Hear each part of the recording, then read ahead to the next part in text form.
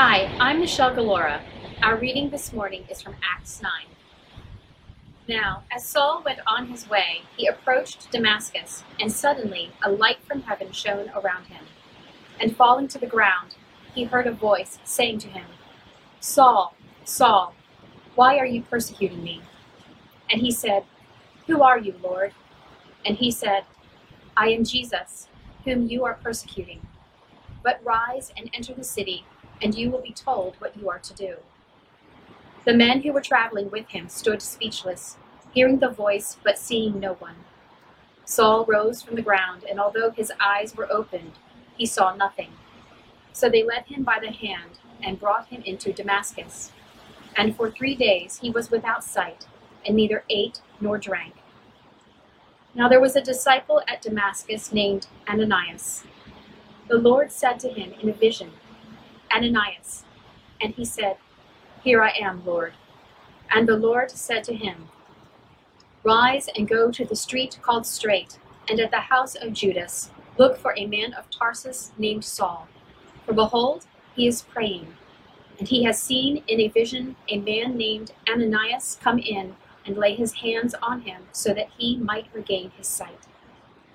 But Ananias answered, "Lord, I have heard from many about this man, how much evil he has done to your saints at Jerusalem. And here he has authority from the chief priests to bind all who call on your name."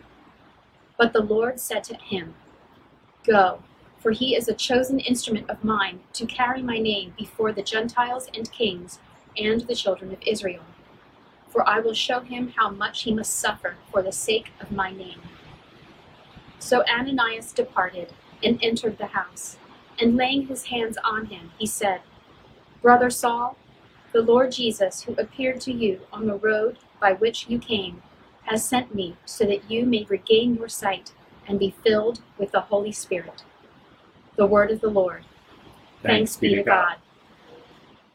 Thanks be to God. And as Johnny said, my name's Dean Miller, and I am delighted to be here with you again. Although I've noticed the 3 times I've preached for you all during COVID, it's always been raining when I've come. So I'm sorry if you're starting to associate me with darkness and gray skies. But it's a delight to be here with you, here from Johnny's living room. And we, of course, love you guys so much. Our church, Church of the Ascension, you've done so many things over the years. So we continue to do something now as we join into this series you guys are in on generosity. One of the things I like to do on Saturday mornings is read a little article, a column in The Guardian, theguardian.com, that they have called Blind Date. And it is exactly what it's about. What they do is they put people together who go on dates, and then they interview them about the dates. And they've been doing them during COVID, and which of course you can tell is virtual over Zoom. And they interview a man and a woman about what the date was like. And so, you know, some of those people have great dates, some are awkward, some are frustrating. And if you've been on a date or a blind date, you can feel the empathy, the anxiety, the frustration as these people try to connect. What is striking in the ones during COVID is they almost all say, "Why did you want to do this?" They almost all say they're just looking to make a connection in this difficult time. Their expectations are not very high. So yesterday morning, I read one that was great. Like, this couple had a great time. It was clear from the get-go that they had started the interview with him. Both he and she had a good time and were hoping to meet again. They gave really big numbers. So I showed that to my daughter, and she read it. And then you scroll through the article, they give the most recent ones, and she clicked on one from about 2 weeks ago. And it was clear from the get-go on this one that this man and woman had not had as good a time. And it was so interesting. It's always interesting to watch people describe that and try to be gracious with the interviewer. So this guy was quite kind and gracious. You could tell, again, from the first sentence or two that it really wasn't something where there's sort of connection that they wanted to follow up on. But they always asked them to summarize the other person and then to describe them in 3 words. So the summary let's call him Bill gave to her, let's call her Susan, was, "It may not have been a match, but Susan is a wonderful person who deserves all the success in the world." Now, think about going on a date with somebody knowing early on, they cut the date shorter than they had allowed time for, but giving that sort of very gracious and generous response, right? And I thought, okay, good for you, Bill. That must have been hard, but you look at you being very generous. Again, this series we're in. This is a generous person. Susan, on the other hand, says this. Not my usual type. I feel like maybe he could have brushed his hair. Now, I bet Bill brushed his hair. But no lie, if you read through, and I'd encourage you, again, this is a little pro tip for your Saturdays from now on. Read Blind Date, Guardian.com. It's pretty fun. But I thought, I bet Bill brushed his hair. And you didn't have to say that. Here's the 3 words Bill gave for Susan. Fun, caring, and driven. Again, what a kind thing to say after a bad date. What she said was better suited elsewhere. Better suited elsewhere. And as I read that, I thought, well, what a striking sense of like, here's one person who is generous in spirit towards somebody else. And here's somebody else who could not get it together to be generous to somebody else. For whatever reasons, context, expectations, family of origin, whatever reasons, you see very interesting things. Our churches are in this season on generosity. Again, it's the Easter season, the 50 days of the year where we set aside to think about feasting. And it's a particularly lovely time to focus in that time on what it means that God is generous to us and that we get to be generous to other people. Johnny, the last couple of weeks, you guys have had a very Trinitarian start. We were playing a little catch up in our church. This was our first week last night when I preached on this. But you guys have started with the Father and then the Son and then the Holy Spirit some today. And we'll keep looking at all 3 of them, the God's character. You've looked at how God is generous. You looked at how creation is abundant. You looked at Jesus holding us closely last week, Romans 8. Nothing can separate us from the love of God. This, again, is a great thing to do during Easter. We celebrate on Easter. We sing, we pray, we rejoice, we feast. But that generosity spills forward. And again, the church calendar gives 50 full days to celebrate what happened at Easter. But we know that we live in a fallen world. And in this fallen world, we wonder about God's generosity. Our church is synced up during Lent on Revelation, right? And if you remember, we looked at the dragon and the lamb being on the throne. But in the unseen world, the fight that's going on, the dragon does beg the question, well, gosh, maybe God isn't generous. Is this a scarce world? And what we're asking this series, both your church and our church, is what does it look like to believe in and trust that God's generosity undergirds the world we live in? And as always, the last few weeks, we remind ourselves it's so important right now in the midst of the global disruption we're a part of. We have a scarcity mindset. It's so easy, and it's kind of torqued up to 11, isn't it? Is there going to be a vaccine for you? What's the financial situation going to be like? Will you ever get to come out of your house and go to church, etc., etc., etc.? One of the real lifelines for me during the COVID pandemic has been the Carey Nieuwhof podcast on Spotify. I'd encourage you all to listen almost every week. I'm continually listening. I recommend stuff to Johnny. He recommends stuff to me. I recommend it to my wife and other friends that we have. It's been a real joy and help because he's interviewing people and they're helping people understand what it's like to live. A couple weeks ago, we had Rick Warren on. Rick Warren, of course, is the senior pastor of a big church in Southern California called Saddleback Valley Community Church. My parents live really near Saddleback, so I'm real familiar with the church and Rick. And if you know Rick, you know one of the things he's particularly good at is giving concise and memorable descriptions about things that are happening. And in this podcast, Rick described how we all have undergone this major disruption. Everybody in the world has undergone what he described as 5 major things in the last year. There's been a global infirmity, that's the pandemic. There's been racial inequality. There's been social instability, the rioting in cities and around our country and around the world. There's been financial instability. And then there's been political incivility with the questions about the election, what happened here in town in early January, global infirmity, racial inequality, social instability, financial instability, and political incivility. What is striking about that is that literally everyone you meet in your life has undergone those 5 things in some way, shape, or form. The ripple out of those has affected everyone that we come in contact with. And those 5 things beg all kinds of questions about scarcity and generosity and God. In those places, the people we are coming into contact with are in pain and sorrow and grief and lament and fatigue. And most of the scholars and professionals who are in the realms of mental health are telling us that the wave of grief and lament is actually not here now, it's offshore. And it's probably going to be a year or 2 or 3 before it really hits, because we're not out of the pandemic. We're still not back to normal. We haven't calibrated our lives to kind of what it would look like to move forward with vaccines and everybody feeling safe. So in those spaces, everybody you come in contact with is carrying a bit of pain and is easily triggered. I was having a conversation with a friend this week who's over an institution and making decisions that affect a lot of people. And as you know, anybody who's making a decision right now that affects institutions about gathering, not gathering, to do something, to not do something, emotions run high. And this person made a decision someone didn't like. And he got an email from someone who's been a friend, who's someone that knows him. And they said, I feel betrayed by you and what you did. Betrayed. Not, I don't like your decision, I'm angry, I'm hurt, I'm frustrated. I feel betrayed.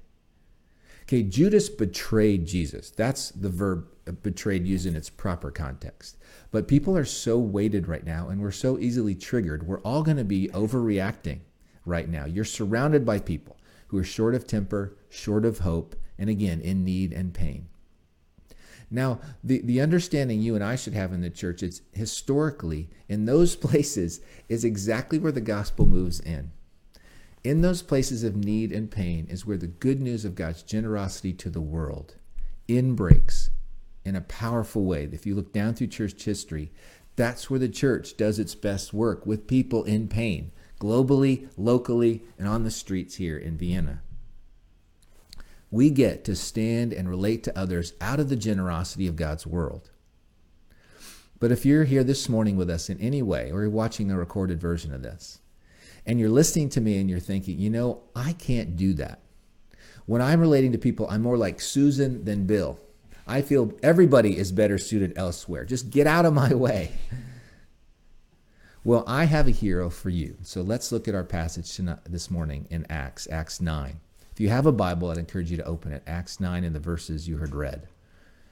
If you remember in Acts 6, 7, and 8, the church is exploding, the young church, and experiencing persecution. That's the best way to graph those pages. It explodes first with Stephen as a martyr in Jerusalem in Acts 6. He gives this beautiful sermon about just what has happened with Jesus coming, the generosity God gave to us in Jesus, and the persecution, the scarcity mindset of the Pharisees pushing back on Jesus. You can't be the Messiah. And they get so angry at Stephen, of course, they drag him out of Jerusalem, literally drag him out and stone him to death. And what we read in the end of that paragraph is that there's a man named Saul who's a part of the leadership of the group who's leading the stoning. If you keep reading, you hear more and more about Saul in Acts 7 and Acts 8. And what you begin to realize is here's a leader in the persecution. He's energetic for the task. Luke is describing a young man, Saul, who of course becomes the Apostle Paul, who is a threat to the church. Some of the phrases that get used is he's destroying the church. Saul began to destroy the church, is what Acts 8 says. And what he's doing is with a warrant, he's a warrant for the police of Jerusalem and the temple. He's going in and literally dragging people out of their homes. So picture whatever street you live on, maybe an apartment building, a townhouse, a condo, a single-family dwelling. Your neighbors, you hearing a commotion, you look out and someone is dragging the parents out of their home and leaving kids and throwing the parents in prison. That's what Paul is doing over and over and over. You can assume that the prisons there are not great. You can assume that people are dying. There's terrible things happening through this man, Saul, in the church. In Acts 9, Saul's described as breathing murderous threats to the church. Murderous threats. What a powerful phrase in his activity. And what he's done in Acts 9 is he's heard about Christians in Damascus, people who follow Jesus, and he's gotten legal warrant from the leaders in Jerusalem to go to Damascus and drag those people home. Paul describes later in Acts 22, when he's describing his own conversion, he says, I was going to Damascus to get those people so they could be punished. He's going to travel about 150 miles by foot to find Christians and drag them back to Jerusalem to have them punished there. He's headed to fight the gospel, to put people in a room, and instead what happens is, of course, he's confronted by Jesus, he's blinded, and he ends up in a room in Damascus. Now, knowing this about Paul, you have a chance to demonstrate the generosity of God on the cross to Paul. What are you going to do? Let's say God came to you and said, hey, I want this man Paul. I need him. He's going to actually bring the good news of Jesus, not only to Jews, but to the Gentiles. And I need him to know the generosity of God. I need him to know what the cross really means. How are you going to do that? Maybe a long email. Maybe send him a box of flowers. Instead, what happens on the other side of Damascus, there's a man named Ananias that Paul himself, again in Acts 22, describes as a devout observer of the law and someone highly respected by all the Jews living there. Ananias is in prayer. This is a man who is following Jesus, who has experienced the generosity of Jesus, who has given his life to Jesus, but still respected by the Jews. And Jesus meets him in prayer. There's two visions in Acts 9. There's Paul's that we hear about a lot, but there's actually one for Ananias too. He has a vision of Jesus. And he says, Ananias, go pray for this man. Now, again, knowing the context of Paul from Acts 6, 7, and 8, and you're Ananias, what would you do? What concerns would you have? Jesus, what are the other people going to think? I'm going to welcome in the murderer to our community. Is this a trick? Maybe this is what Paul does. He goes and pretends to be needy, and then the church comes around. That's how he finds the underground church. It's not safe. I don't feel up to it. I don't have the generosity of spirit myself to go do it. I, again, would rather Paul was better suited elsewhere than here in Damascus. And Jesus patiently comes back to Ananias. It's lovely, probably in most of your Bibles, the second go from Jesus has an exclamation point. Jesus is making a point to Ananias. And Ananias, who's been so changed by the generosity of God, goes. And the scene with Paul is amazing. Paul's in prayer. He's been fasting and praying for at least 3 days. It's a safe expectation that he's been confessing that his world has literally been turned upside down. He doesn't know he's not going to be blind for the rest of his life. We who have read this passage know, oh, that's just kind of a season in Paul's life for a few days. But he's sitting there. He doesn't know he might be blind forever. Again, would you expect hope to come from Jesus? The people you've been putting in prison, would you expect them to be the means of God's generosity? Ananias comes to the house. He comes into Paul's room. He calls Paul brother Saul. And then he lays hands on Paul. And the scales fall off and Paul can see. And Ananias welcomes him into the community. He could have staggered all those steps, right? Like, I'm going to pray for you, or I won't call you brother. I'll tell you to go back to Jerusalem and repent while you're on the way. Instead, Ananias welcomes Paul. He extends this enormous generosity of spirit. Jesus could have healed Paul without Ananias, right? He could have made him blind and then unblind without ever using Ananias or the community in Damascus. But that's not the intent. If he does that, he doesn't get the full breadth of what God's generosity really is in the cross and the resurrection. The generosity of God extends to Paul as a person, but it extends to a new community and a new family. And if Paul's not welcomed in with generosity of the Holy Spirit into that family, he will not know the full message to preach. What Paul says later again when he's describing his days in Damascus, he says, I was there many days. What it means is he was there 3 years. What we know later in the New Testament is Paul actually stays in that community with Ananias, and he's fully discipled and formed by that community. Paul is not who we know in the New Testament. The letters you and I read, the transformation in his own life doesn't happen without that community and Ananias being the first point of the spear of generosity of God. What our church and your church would really like for this series to be is a practical transformation in our lives, is that we would be generous people during the next 6 weeks, that we would be like Ananias. A few weeks ago, I had a chance to preach at our church many of us know called the Falls Church Anglican on a Sunday morning, and we talked about feasting. It was the first week of Easter, and I have been thinking about feasting because I'm not a good feaster, and I wanted to know, what does it mean? So I talked then and studied then, you really see throughout the Bible God's lavishness when he feasts. And we talked at the Falls Church about what it means to be lavish with our time and our service and our words and even food. And I said there, like maybe have ice cream more than you normally would. Maybe if you're a parent, pull out dessert on a different day of the week. Surprise your kids. Go home and have lots of ice cream. So if you're watching this morning, kids, tell your parents, Father Dean said to eat a lot of ice cream today. That's what God's lavishness looks like. But if you keep reading through the Gospels, you notice the feasting isn't just lavish, it's generous, meaning it spills out and extends to other people. God's generosity, another way to define it would be God's lavishness to others. To be not just ice cream for you, but like you and some friends in the neighborhood paying for an ice cream truck to come and people coming and getting ice cream. And what I love in this text is we see Ananias be generous. And he's not an apostle. He's a godly man, but he has some real reservations. But what he's willing to do is say, I'm available. He calls Jesus Lord. Many of us do that every day. And Ananias says, Lord, here am I. I'm willing to go and pray for the murderer Paul, who's a threat, who has maybe imprisoned people that Ananias knows in Jerusalem. I'm willing to go because you have been generous to me and I want to be generous to others. Because in the feasts, in the Gospels, you see Jesus is way more concerned about who is at the table than what people are eating. Let me ask you, pretend you're going to plan a feast to extend and express God's generosity. Is your first thought maybe about decor and table settings and the food? Or is it about who's going to be there? What we see in the Gospels, Jesus again is about older brothers being there and Zacchaeus being there and Mary and Martha being there, about who, not what.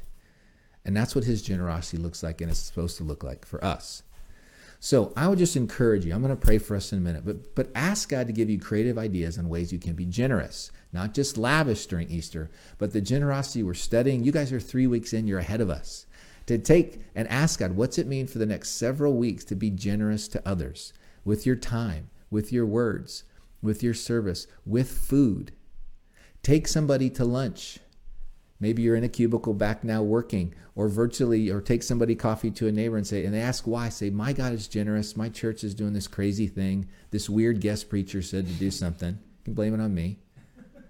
Do something generous. I love the story of Kurt Warner. Some of you probably heard this, the NFL Hall of Fame quarterback. He and his family developed a pattern where if they went out to eat, they would notice somebody in the restaurant and they would pay for their meal without letting anybody know.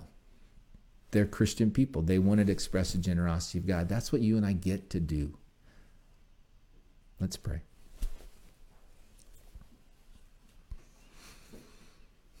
Dear God, again, thank you for my friends and the ways they bless me and the chance to be together as we think about this passage. Thank you for the generosity that we celebrate this particular season of the calendar. And thank you for heroes like Ananias, who are not only generous, but available to you. And we offer ourselves, Lord, we have all experienced those 5 things we described as well. And we are all carrying pain and fatigue and grief and lament. And yet we gather on Sunday mornings because we have been changed by your generosity. And we want to be available to express that to others. You know, there are people that my friends will come in contact this week that I'll never even meet, but who they have a chance to be generous to. So would you anoint our creativity as we offer ourselves to you? You might just want to offer your hands up to the Lord like we're having communion together. Lord, we make ourselves available to you that we might be generous and expression so people will see what the kingdom of heaven is like because of us. In your name, amen.